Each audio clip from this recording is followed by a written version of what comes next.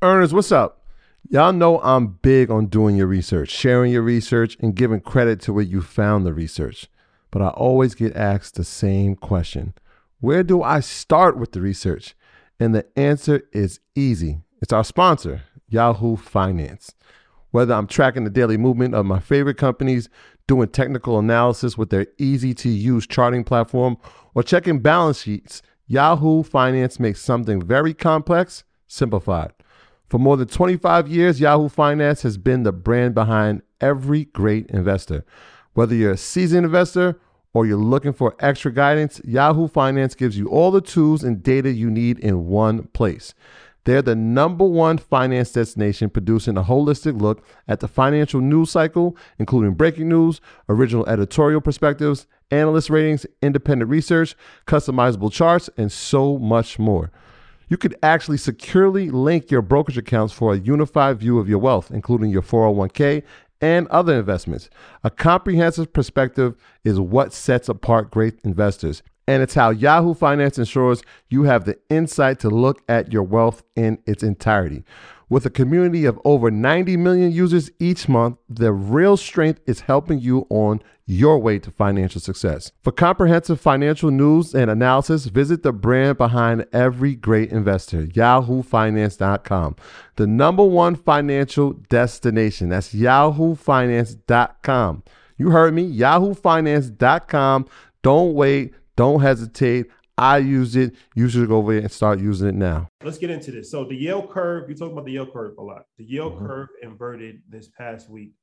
What does that mean for the economy and the stock market? A, do you want to just explain what the yield curve is? Yeah. So let's say if you have a 2-year bond and a 10-year bond, normally what happens, investors will put more money into the 10 because a longer term investment usually pays or yields gives more.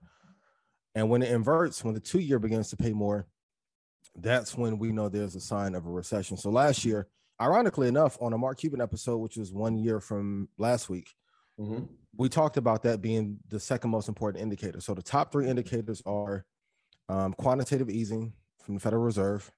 That's gone away. Number 2, the inverted yield curve. And then number 3, holding in the market for 20 years. So the 2 curves that matter the most, please write this down: the 2-year and 10, so that's one pair, and a 5 and 30. So if both of those ever cross to 0 or below, we're going to have a terrible recession. Now, one of them hit last week. Please put in chat which one it was.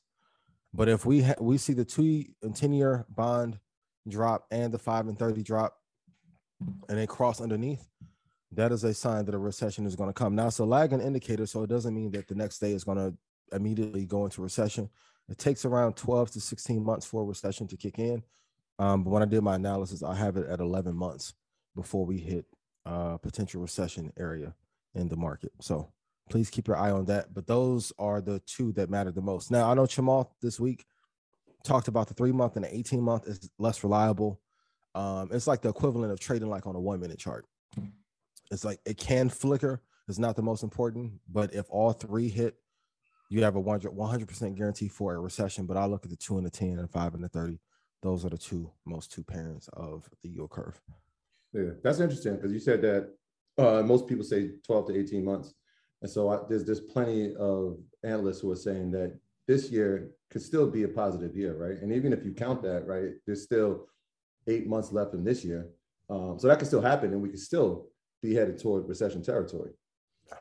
So you're saying that it's going to get worse? You think the economy is going to get worse? I think we're going to spike up, and we can segue into one of your favorite conversations of politics. And then after we have the midterms, because Biden's approval rate is so low, the probability of the Democrats keeping those seats right now is less than probably 30%. And then usually, we talked about it maybe last year, but do we have a greater chance of going into a recession if we have a Republican lead or a Democratic lead? Historically, it's been Republican. So when you study the cycles of everything, you understand, given the economic climate that we're in, plus mismanagement of presidential cabinet and some of the economic affairs, the Russian-Ukraine situation, quantitative easing going away, when this power grab shifts, I think we'll go up for the rest of the year, but then next year will be pretty tumultuous, to say the least. All right. So, Friday was the beginning of the second quarter. So let's just, I'm going to give some statistics really quickly so people can understand what we look like for the first quarter of this year. So the Dow was down 4.6%, S&P was down 5%, and one of our favorite, the NASDAQ was down 9% for the first quarter. However, April is historically the best month of the year for stocks. Now, March kind of brought us back a little bit. We were way lower than 9%, 5%, and 4.6%. So the S&P has averaged over the past, since World War II, 1.7% gain in the month of April. So that's 70% of the time, on average, it has rebounded in April, depending on how the first quarter went. Now, the interesting thing you brought up just now was the midterm election. When there are midterms, I think like 60% of the time, the second quarter usually is down, and then the third quarter is down. Yeah. So these are just conflicting indicators, but it's interesting, right? Because usually, like we said, April is the best month, and we kind of saw that last year a little bit, and then May kind of went down, and we saw June there was a spike again. So interesting to keep your eyes on. Yeah, and if you're looking at the short-term horizon, that may be scary, but if you're looking at the long-term, 1 year, 2 year, 3, you're going to be fine. Also, hedge funds have a inclination to buy in the middle of March and towards the end of March. So that's why we started to see a ramping up where January and February felt like we was just like falling off of the Empire State Building. Mm-hmm. And then March, we took off to the upside. Same with on bookend buying. So on Mondays and Fridays, after hours is when most institutions will begin to buy, and never midday. So when they're buying towards the end of that quarter cycle, that was some of the reason we got some of the ramp up, like once the fear and stuff went away. But yeah, keep your eyes over the next couple of months.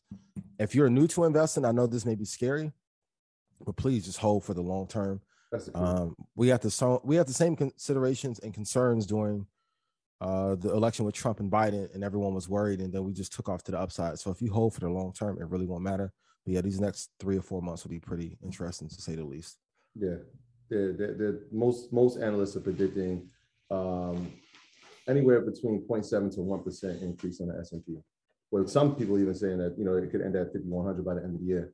But that's still, like you said, if recessions are lagged and they go for anywhere from 12 to 18 months out, we can still be in that. So everybody just be mindful of that. And so another thing. So I know a lot of times people like, can we time? When should we invest? What's the best time to invest? If you invested, I believe it was February 24th of 2022, this year, when the S&P got to its low, you've actually made an increase on absolutely. So, you know what I mean? Like when we talk about watch the charts and then just get your points of when you're going to buy in, this is exactly what we're talking about. So you could be having a great year right now based on everything that we're saying. Even with all the indexes being down, if you got in at that point, you're up a pretty good percentage. Absolutely. And anytime anyone panics, it is your chance to profit as long as you get in at a good price. So for example, like that amazing hoodie Rashad has on, if it went on sale for $9, the upside is infinite because I'm sure it's retailing for $150, $200. Everything is about the price that you get in plus length of time that you're willing to hold. So if you bought at bad price, you got destroyed. But and same thing I said in the 85 South interview. I'm like, hey, Tesla's going to drop to 843. As of today, it was at 1,024. When everyone else is panicking over good assets, you should be looking to buy. And that's how you'll be able to make money even when most people are losing in the current market. Yes. And so let's go into this. What are some other signals for a recession to look out for when things are getting bad? So number one, when valuations of startups are being cut. So like, for example, Instacart, their value got cut by 38% on March 25th. Mm-hmm. The business model of Instacart hasn't changed. And let's be honest, if you're looking at top line revenue or bottom line revenue, that hasn't changed much. But people were chasing. So same with momentum stocks. Everyone was chasing at a high. The same thing was happening in VC and Angel. And other indicator, they have a Federal Reserve probability recession model that you can look at. If you just go to Google, you can just put recession probability model.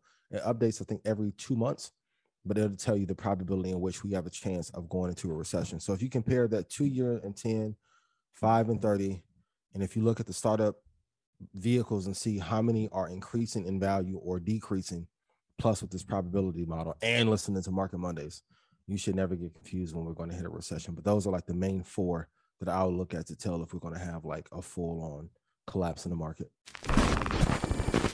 My graduates from my school being Forbes, bag drop. Bag drop. A mic drop, bag drop. Bag drop.